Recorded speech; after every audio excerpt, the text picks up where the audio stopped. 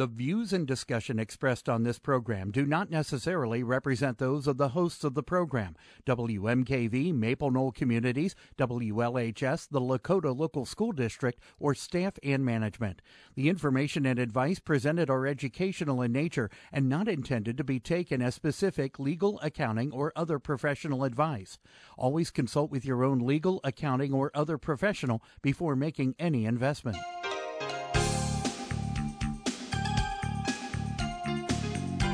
Welcome to Real Life Real Estate Investing, a show to help you gain financial freedom by investing in real estate.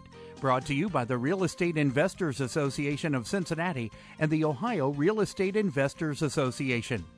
You're listening to Real Life Real Estate Investing on WMKV, WLHS, and the Maple Knoll Radio Network.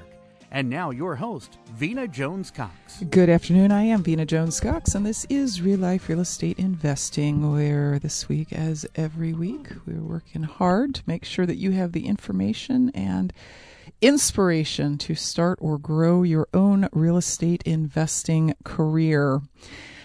The Real Estate Investors Association of Greater Cincinnati has its probably biggest meeting of 2019 tomorrow night. I say this because it was their biggest meeting of 2018, and it was so super popular that people literally said, "Can you do it every quarter?" And the answer is no, we can't do it every quarter, but we can sure do it once a year. It is a panel of super experienced inders, people who have gotten to the point now where they really don't have to work for their money. Their assets and their knowledge and their investments make them the money that they need to live their lives. And they are on a panel to answer the question, if you lost every single thing you have except your knowledge, you got no money, you got no properties, you got no marketing, no lists, no private lenders, no relationships with bankers, no nothing, how would you go about making $1 million in 2 years? Now, that's a question you probably want to hear the answer to, right? Because somebody who's been in the business for 20 or 25 years has made all the mistakes, knows how to not do them again, knows what works and what doesn't, and that is the whole topic of the panel tomorrow night. If that sounds super exciting and you're anywhere within a driving distance of Cincinnati, you are welcome to come. Just go get a free guest pass or RSVP at CincinnatiREIA.com. That's CincinnatiREIA.com, and make sure that you look at the entire schedule, because there's actually stuff going on at 5:30 and 6, and then the main meeting at 7:30. Again, that's CincinnatiREIA.com. My guest today is a best-selling author, sometime mad scientist of finance, and all-around great guy who is here to talk to us today about some things that you might not have heard before about the financial world, but if you will listen up and actually pay attention and think about what he's telling you and do what he tells you to do, it will make a big difference in your financial life, whether you happen to be a real estate investor or not. Joining us from someplace in the world is Mr. George Antone. Hey, Vena, thanks for having me. Hey, George, are you at home or are you out and about today? No, I'm in my office, San Jose. You're in San Jose. I never know with you, because sometimes I talk to you and you're in Europe, and sometimes you're in St. Louis, and I never know where you are. But good. So I thought a lot about this interview today. I thought a lot more about it than I typically think about interviews, because there are so many things I'd like to talk to you about, and we only have like 40 minutes to talk. So if it's okay with you, the piece that I want to kind of chunk out of your bigger area of expertise is the idea of leverage, the idea of debt, because you wrote a whole book called The Debt Millionaire that I know a lot of people have read, And you did this at a time when there's this kind of cultural tug of war going on about the idea of debt. I mean, we've got Sean McCluskey and Dave Ramsey out in the world saying you should never have debt if you can avoid it. You should pay it off as fast as you possibly can. And then we've got you writing a book called Debt Millionaire. So explain to me what you think the advantage of debt is for our listeners. Great start there. So I'm a little bit from my background.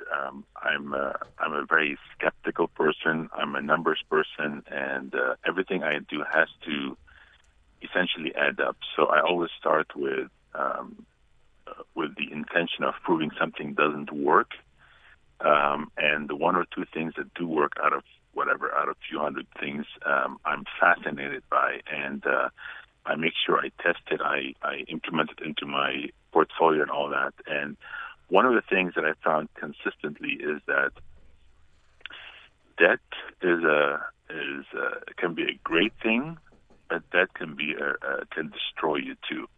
And so for the people that understand how to use leverage and debt strategically, can leap forward financially significantly and much faster than anyone else, as long as you know how to measure it, how to manage it, how to control it, and when to ramp up and ramp down, essentially, which we can talk more about here in a minute. But it is one of the fastest ways to build your wealth, as long as you know how to use the right debt and very, very, very strategically. Mm-hmm. Again, this could be something that people need to understand, because it can also work the reverse if you're not careful about when to use debt and all that stuff. So the people that really spend the time and learning about it are the ones that can really excel with that. Mm-hmm, mm-hmm. Can you just, I know we're going to spend the whole show talking about this, but just to kind of encapsulate the idea of like, what is good debt versus what is bad debt? Can you give us some examples? Yes. So I'm going to start with the definition of Robert Kiyosaki in his book, Rich Dad, Poor Dad, and from there I'm going to expand where he fails and where he's right about certain things. So Robert Kiyosaki starts by saying, bad debt is anything you use to buy things that don't make you money, and then he says good debt is debt you use to buy things that make you money, like real estate and other things that will put money into your pocket. However, within good debt, you can still use debt to buy, let's just say, real estate or whatever, but if it's the wrong debt, it can totally destroy you. So within good debt, there is what I call strategic debt, which means, and it's a subset of good debt, and that is the type of debt that you are extremely careful how you use, how to measure it. So, for example, I'll give you some examples here. Just like you said earlier, you said you want assets working for you in the beginning of the show, and in this case, you want leverage working for you. Unfortunately, many investors are using leverage. They say, you know what, I have free money here, free debt, let me just buy this property. And what they don't realize is that leverage can work against them in terms of it's not creating what's called a positive spread. So here's what I mean by that. Typically, debt, you need it in most cases to be a fixed interest rate. You need it to have the lowest, you need to have a certain percentage of debt to the asset. In other words, think of it as this. Every asset out there, every asset can only carry, if you will, so much weight, and weight is the debt. So you have to know how much weight or how much debt can this asset carry, and you want to make sure you have no more than that amount, that percentage. So, for example, you could buy a property, I could buy the one next to it, and your property can, quote-unquote, carry 82% debt. Mine can carry 75% debt. So, and then the rest has to be, in this case, equity. So, for example, these are things that people have to measure and say, okay, my asset can only carry so much weight, so much debt. Here are the metrics I have to look for. I have to have reserves for this. I have to have this. So there's a slew of things that you have to look at. You can't just go out and get debt and say, I'm buying a property, I have 80% loan or 100% debt financing, and I'm good to go. And that's what really destroys a lot of investors, is unable to measure the details I'm touching on here. Most investors can't measure that. You know that, right? Unfortunately, yeah. In the small real estate investing world, and this is I'm not a numbers person like you are, but this is vaguely like bothered me ever since I first got into real estate. A lot of times decisions are made based more on, is it easy, than they are based on, what does the long-term risk look like? So, for instance, a lot of people got into the habit back when money was super easy, when you could just walk into a bank and say, yeah, I got a house and I got a driver's license and I'd like to borrow $200,000. And I mean, basically that was all it took, right? They would give you $200,000. And a lot of people got into the habit of refinancing their rentals every couple of years to quote, cash out, so that they could have some, quote, cash, which of course wasn't really like profit or anything like that. It was money they had to pay back. And then when the chickens came home to roost, and the ability to constantly refi your property went away, and the equity went away, because these were people borrowing $200,000 on a $200,000 house or a $190,000 house. That practice literally crashed and burned the entire world economy. But it seemed like the easy thing at the time, because, hey, look, I just took $40,000 out of this property, and it's okay. It's good debt, because I'm going to use that $40,000 to go buy another property and thus increase my wealth. And that's you're saying that there actually is a way to measure that beyond it feels good to me. And and if you're taking a risk, at least know the risk you're taking. Exactly. Because you're touching on some really good points there, Vino. One of the things that people need to do is, when they use leverage, yes, it increases your return, but it also increases your risk. And so the question is, what is manageable risk for a good return? A savvy investor will always look at both sides of the equation. What's a good return and what's acceptable risk? And what happens if the market starts going down? Because debt works great when the market's going up, but as we all know, real estate is cyclical. Once the market starts going down, debt becomes your worst enemy for the several reasons and many other reasons that you mentioned. And so you have to know, going into the deal, what would I do or what should I do once the market starts going down? Because that's part of your strategy. It's not just about buying the thing. It's about, what do I do through the different cycles, and what's my exit strategy and all that stuff. So there's so much more to it. But once you understand it, it's so much easier, and you have more confidence in buying this real estate, because you realize how much more you can do with it.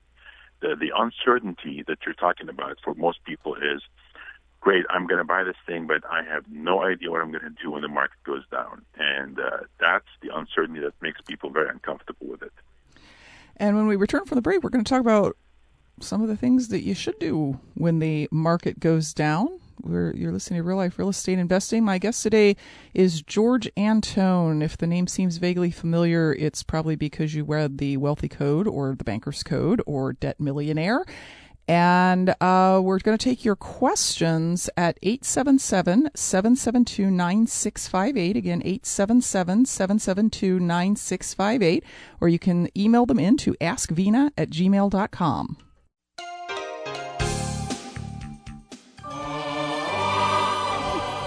Welcome back to Real Life Real Estate Investing. I'm your host, Vina Jones-Cox. My guest today is George Antone, and I found out today's George's birthday. So we found a little song for George for his birthday today. So everybody could wish you a happy birthday, George. I'll be sure and get you a cake sometime. Thank you. You're very welcome. So we're talking today about a very small part, George, of what you kind of like. You have this kind of overall, I'm not going to call it a financial plan for people's lives, but like here's a set of things that if you do them, they will all make a small but noticeable difference, and then put them all together and they become a hugely big deal.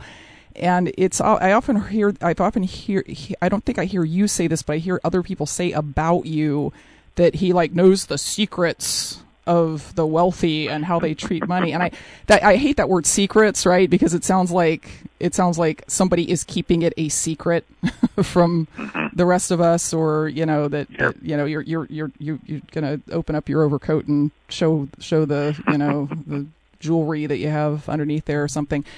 Why do you think so many of these things are so not known? Like, it's a hard question to answer, because I've always wondered that. But for me, one of the things I've realized is there's so many there's so much fluff out there, and given that I'm a very skeptical person, I'm always questioning a lot of this stuff. But once in a while, you find this gem, and you realize it's always been known, but it's buried in the sea of other fluff and other stuff out there, and it's hard for people to dissect it and figure out that this is one of those gems. So I'm constantly looking at different strategies and things and questioning everything. And again, if I can find one in 200, I'd be happy. And that's why I'm constantly looking at the numbers, and that's why I approach things from a numbers perspective, is because I don't want to waste my time on strategies that are full of fluff, but rather based on real data and real numbers. So it's really hard to answer the question other than there's a lot of fluff out there. Mm-hmm, mm-hmm. And going back to one of those things that we talked about a little bit before the break, which is the idea that it is possible to mathematically measure and mitigate risk in things like leveraging real estate. And I started to say, and then distracted myself because I do that, that it's always bothered me that people in this whole industry, they use very primitive numbers to decide whether to do a deal. They say, oh, you should a property's worth 100 times what it'll rent for, or you should get a 7 cap on an apartment building, and those might be good for like an initial valuation. But before you put your name on the bottom of a loan or a partnership agreement or anything where you're risking your reputation, your finances, a lawsuit by not being able to pay it back, you kind of ought to be able to figure out what the numbers are, right? Absolutely. So you had started to say that within good debt, you said there was strategic debt, and you described that, but I gathered there was another category within the good debt? Yeah, I mean, there's bad debt within good debt. For example, if you can go out and get a loan to buy a property, but you'll only find out 2 or 3 years later that the loan was bad, and therefore that becomes your bad debt, even though you're using it quote unquote as good debt, like Robert Kiyosaki talks about in his book Rich Dad Poor Dad. But it is, you use the wrong one, the one that actually is going to hurt you. And the problem with leverage is you only find out 2, 3, 4 years later that it's the wrong one. So again, within good debt, you really want to be focus on what I call strategic debt, because you can destroy yourself with, bad debt within good debt. I don't have the right terms for it, but you see what I mean. Well, anyone who's gotten themselves into that situation knows exactly what you're talking about. Yep, when you exactly. did the spreadsheet with the usual kind of primitive numbers, and you said, well, this is what it'll rent for, and here's my mortgage payment, and here's my taxes and my insurance, and therefore I'm making money, and didn't take into account things like potentially high vacancy rates, or a downturn in the market, or a downturn in the neighborhood, or taxes going way up, or something like that. And that debt becomes like your biggest problem, and it's not just like financially potentially devastating. It's like emotionally, like you can't think of anything else but how am I going to get out from under this? You know what? You're so right. In fact, for many people that have gone through things like this, the only thing they can focus on is, and it really ruins their confidence, is getting out of this, but also they never get back into the game, and takes them, 10 years before they get into the game, because it's just shot their confidence. And those 10 years are so critical in building your portfolio and your wealth. So 10 years can be a quarter of your working life, and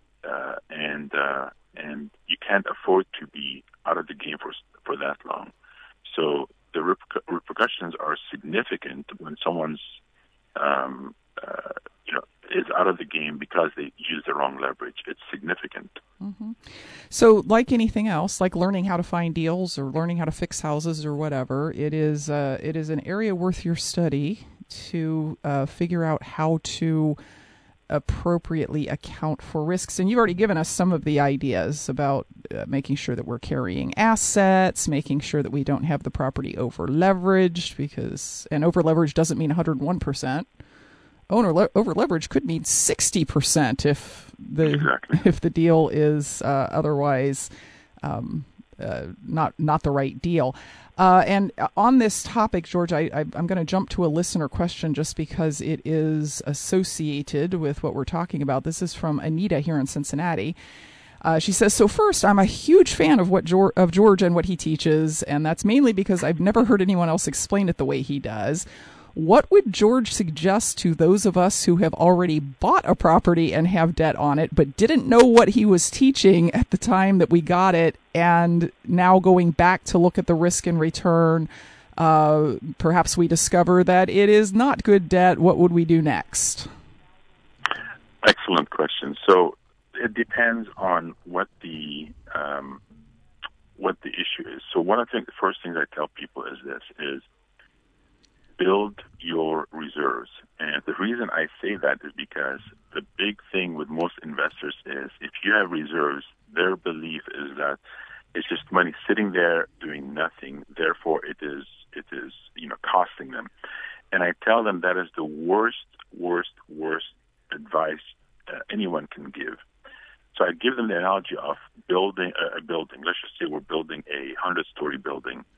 And we build a strong foundation, and then you build a building. Now, imagine someone tells you, take out this foundation. It's not doing anything. It's just underground. No one can see it.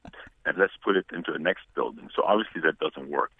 Reserves serve the same thing for leverage. Whenever you have leverage, it's what you see over ground, but the foundation is reserves. So you need to have reserves no matter what. And so the first thing I tell people is, if they're in that situation, Anita, is to make sure you have reserves. And when I talk about reserves here, I'm talking about debt service and operating expenses. So you add these up, your monthly mortgage payment and your monthly expenses, add them up and multiply by, say, 3 months at least, and eventually build that up to 6 months if you can, depending on what the asset is. Mm-hmm. So that's the first thing I say. The second thing is make sure you know how much leverage you should have against that asset. Again, if you have 100% or too much leverage against it, that's going to be an issue. So one of the things you want to do is you can deleverage. Now, I'll expand on what deleverage is a little bit later if you want on the show, because it doesn't mean you should pay down the loan necessarily if you don't have the money. There are other ways to deleverage, and I'm talking about deleveraging your portfolio, not specifically just the one asset. So one way, again, is add reserves. Make sure you know how much debt you should have in your portfolio and on that asset. The other thing I would say is, I'm hesitating because there's a term I want to use, but I'm scared of using it on the air. But it's a measure what's called the loan constant, not the interest rate, but the loan constant on your property, on the leverage. And here's how this works. You simply take your annual payment. So take your monthly payment, multiply by 12, and that's just on the debt, just the principal and interest. Remove tax and insurance. Take those payments, multiply by 12, that gives you your annual payment, and divide by the loan amount, not the loan balance, but the original loan amount. And that number should be less than what's called the cap rate on the property, meaning the income. So so you can look up what cap rate is and figure out the calculation. But the loan constant needs to be less than the cap rate. If it's not, you might want to consider refinancing. I'll give you an example. If you have a 15-year loan, that means you might want to reconsider refinancing and getting a 30-year loan instead of a 15-year loan, because a 15-year loan has a very high loan constant. A 30-year loan has a lower loan constant, and we can expand on that later. So, Anita, going back to the main things, I'm going to give you 5 things to really think about. One is reserves, we just talked about, a lower loan constant, what percentage of debt against the asset. 4th is, if you can, get a fixed interest rate rather than adjustable. And 5th, make sure your loan period, meaning is it 15-year loan or 30-year loan or whatever, matches your exit strategy. So if you have a loan that's about to come due in 4 years, but you want to keep the property for another 10 years, you might want to refinance anyways. So you make sure you don't have what we call a short fuse, which is, you wait until last minute before you refinance. Mm-hmm. So these are 5 things you would do immediately. But the first most important step is start with the reserves. Build your reserves, just like I said earlier. I understand why you hesitated to mention loan constant on the air. That's one of those things. It's a lot easier if you have a whiteboard and a marker, and you can just show people how it works. But folks, you know that these programs are recorded and they are put up on realliferealestate.com, generally about 24 to 48 hours after they're done. So if you need to go listen to the podcast and rewind it over and over and over and keep writing down what George said, like I just did, that's what you can do. Of course, there's a second option, which is that you can come to Cincinnati or Columbus next month and actually come see George live, where he does in fact have a way to write things down. He's going to be in Columbus on Tuesday, September the 3rd, and in Cincinnati on Thursday, September the 5th. You can get more information about those meetings at centralohiorea.com for the Columbus meeting and at cincinnatirea.com for the Cincinnati meeting. We're going to take a quick break. We'll be back right after this.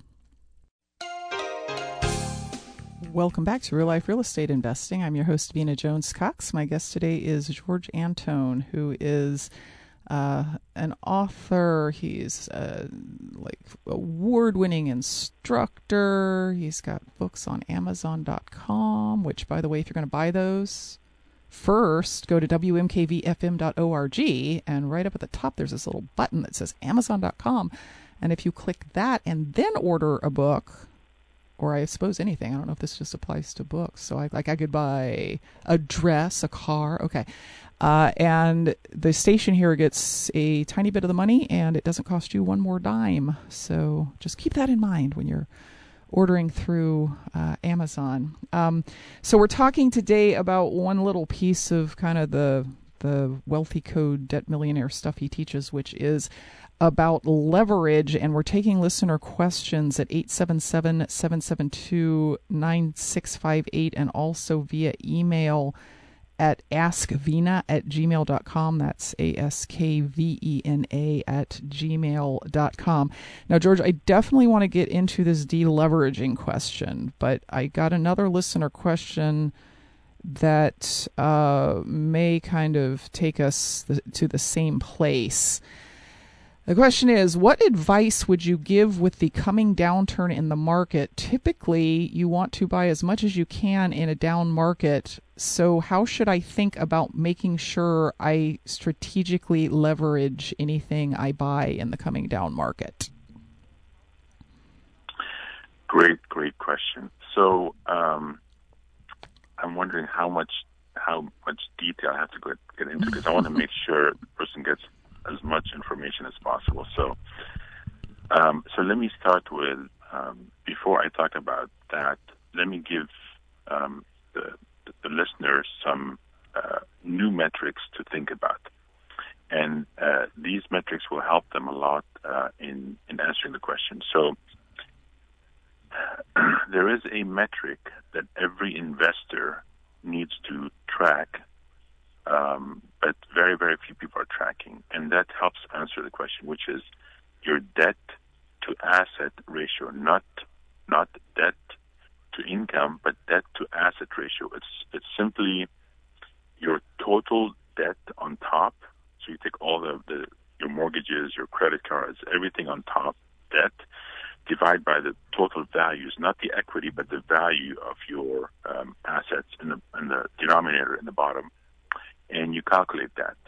Now, that number is essentially how fast you're driving your car. Think of it as how fast you're driving on the freeway, for example.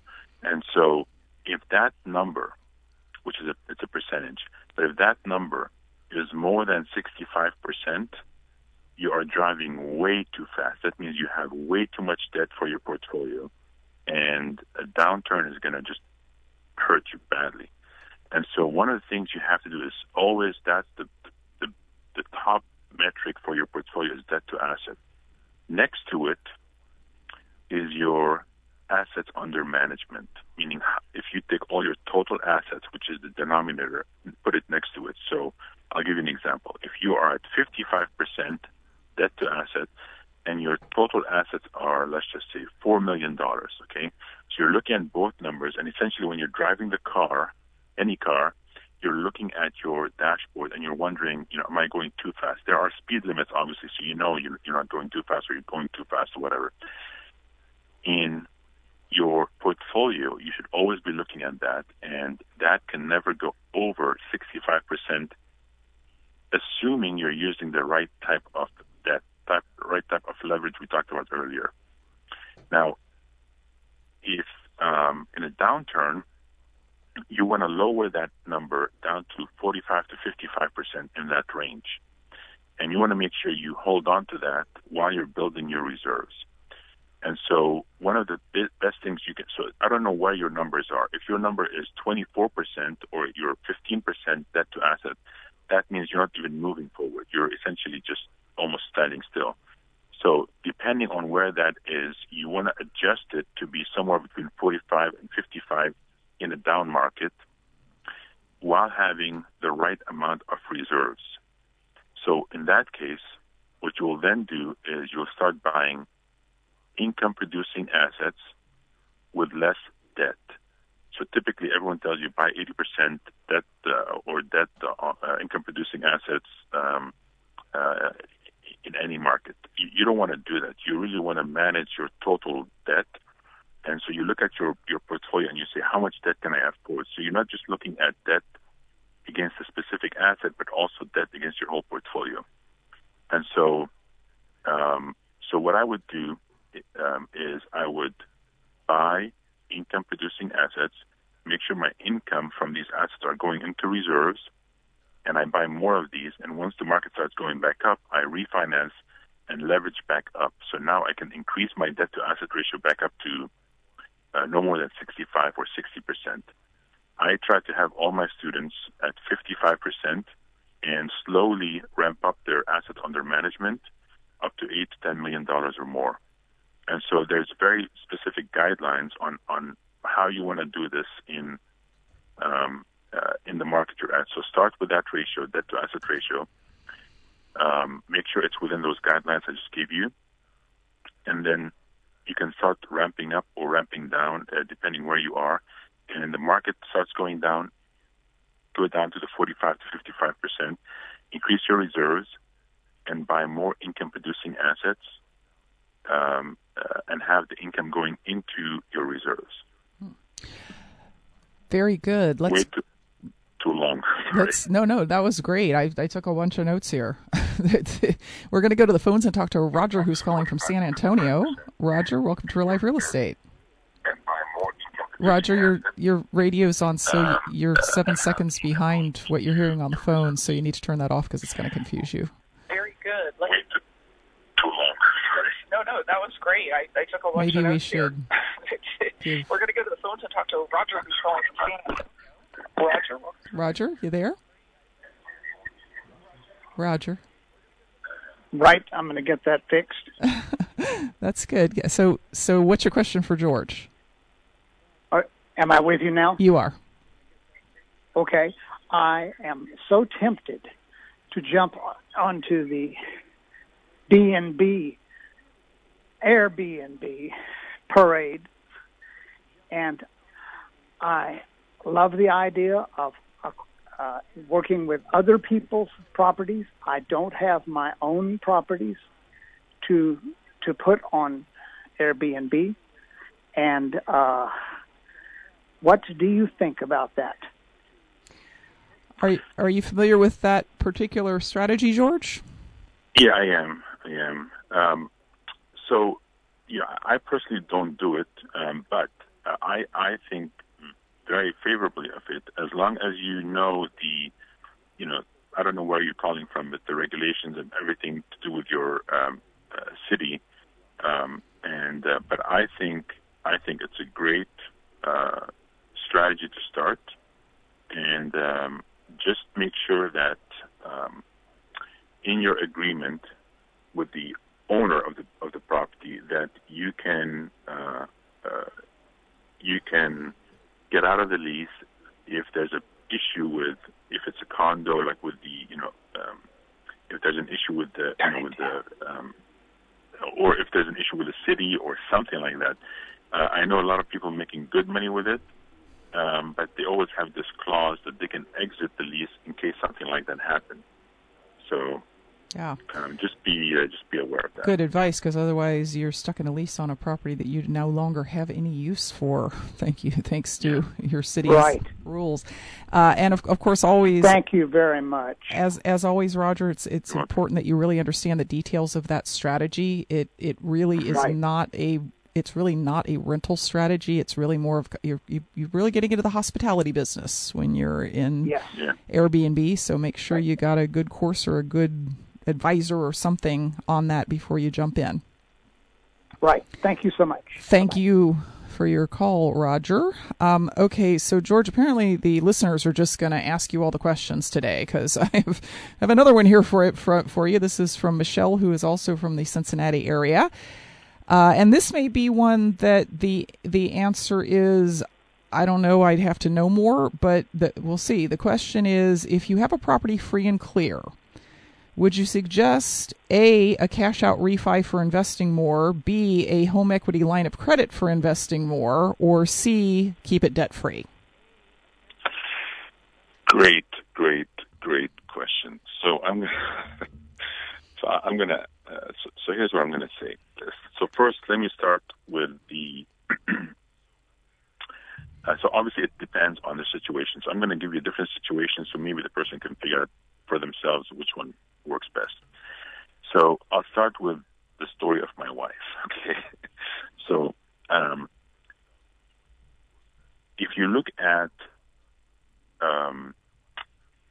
logically, given my age right now, so I'm 50 years old, and I still have a number of years to invest, and I love investing. So it makes no sense for me personally to have debt-free property. However, my wife says I can sleep better at night knowing that we're debt-free on our personal residence, for example. So what I tell people is, you've got the logic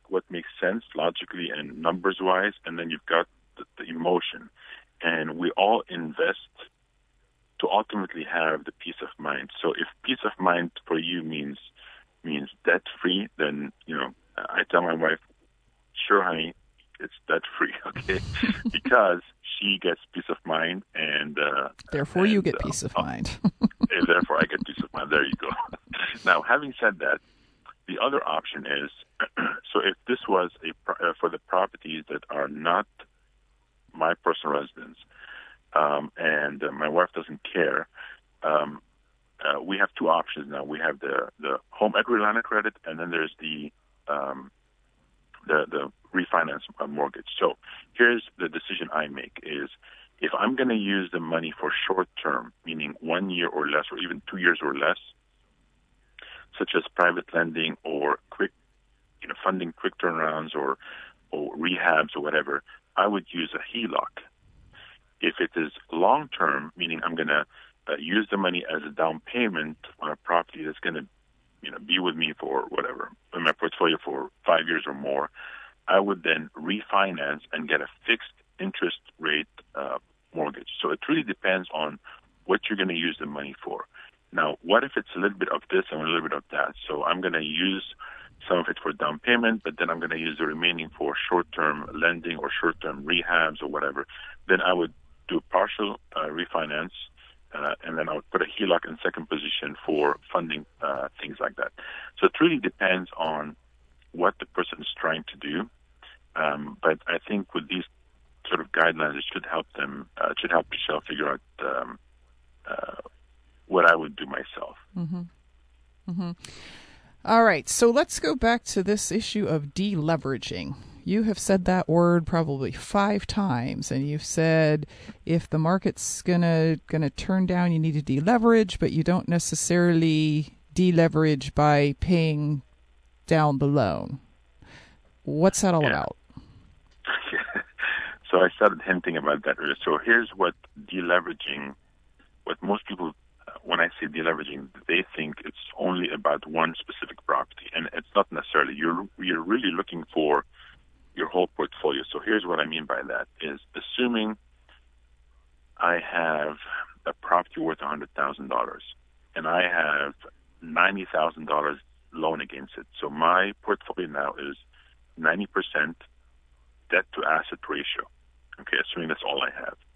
So one way to deleverage is to buy another asset, typically income producing, but for now, let's just say another asset with less debt, and then you take the average. So now, let's just say I buy another $100,000 property, and I only use $10,000 just to make the example here an extreme, $10,000 loan. So now I have $200,000 worth of assets, but $100,000 worth of debt.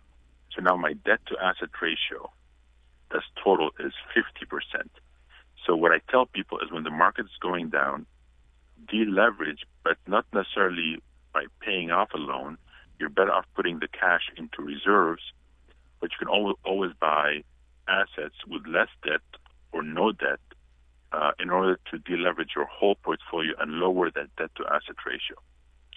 So in a market that's going down, just like I was saying earlier, look at your debt to asset ratio, lower that metric somewhere between 45 to maybe 50% or 55, depending on where things are, and add reserves.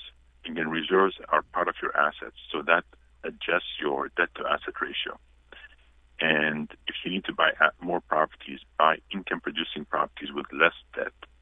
So what's happening is you're deleveraging in terms of that ratio. You're having more assets in the bottom and less debt on top as a percentage. And that's the way to take a defensive position in a down market. And then once the market starts going back up, you're always welcome to refinance and increase back your debt to asset, but no more than 65. 65 should be absolute maximum, or less, obviously. Well, let me throw out a challenge here that I've actually heard other people say to you when you said things like that, which is, if I'm buying $100,000 property and I've got $90,000 cash to put into it, so I'm only taking on $10,000 worth of debt.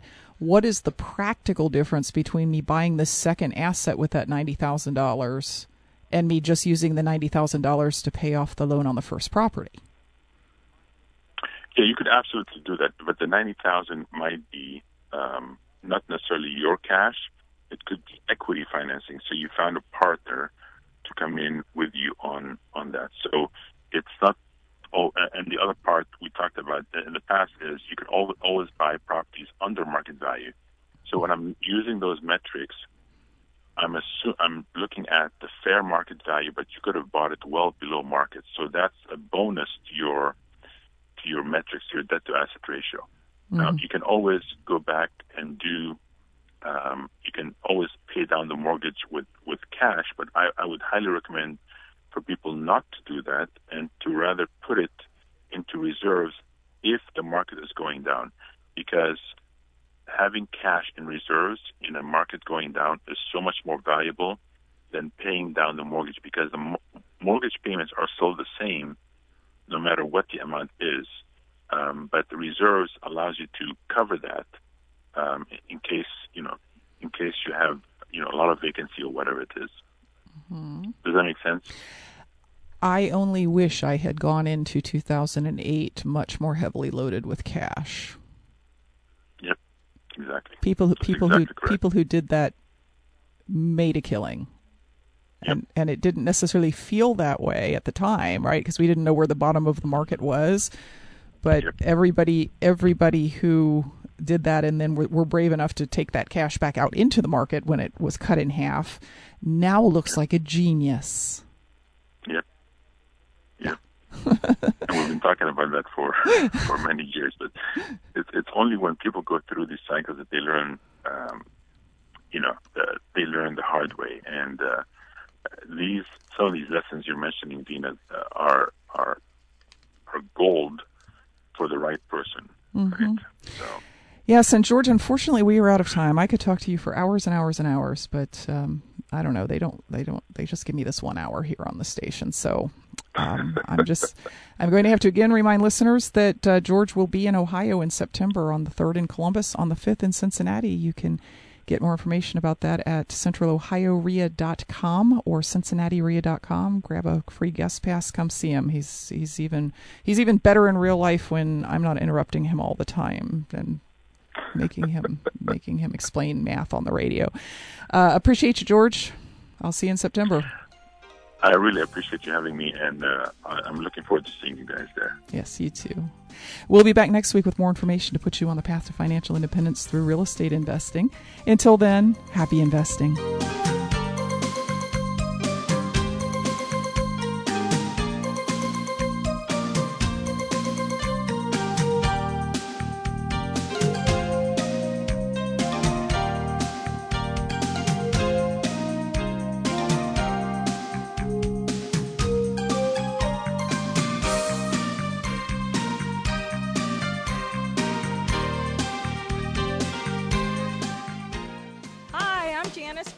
With Heritage Programs at Cincinnati Museum Center. And I love WMKV because they are so good to all of us through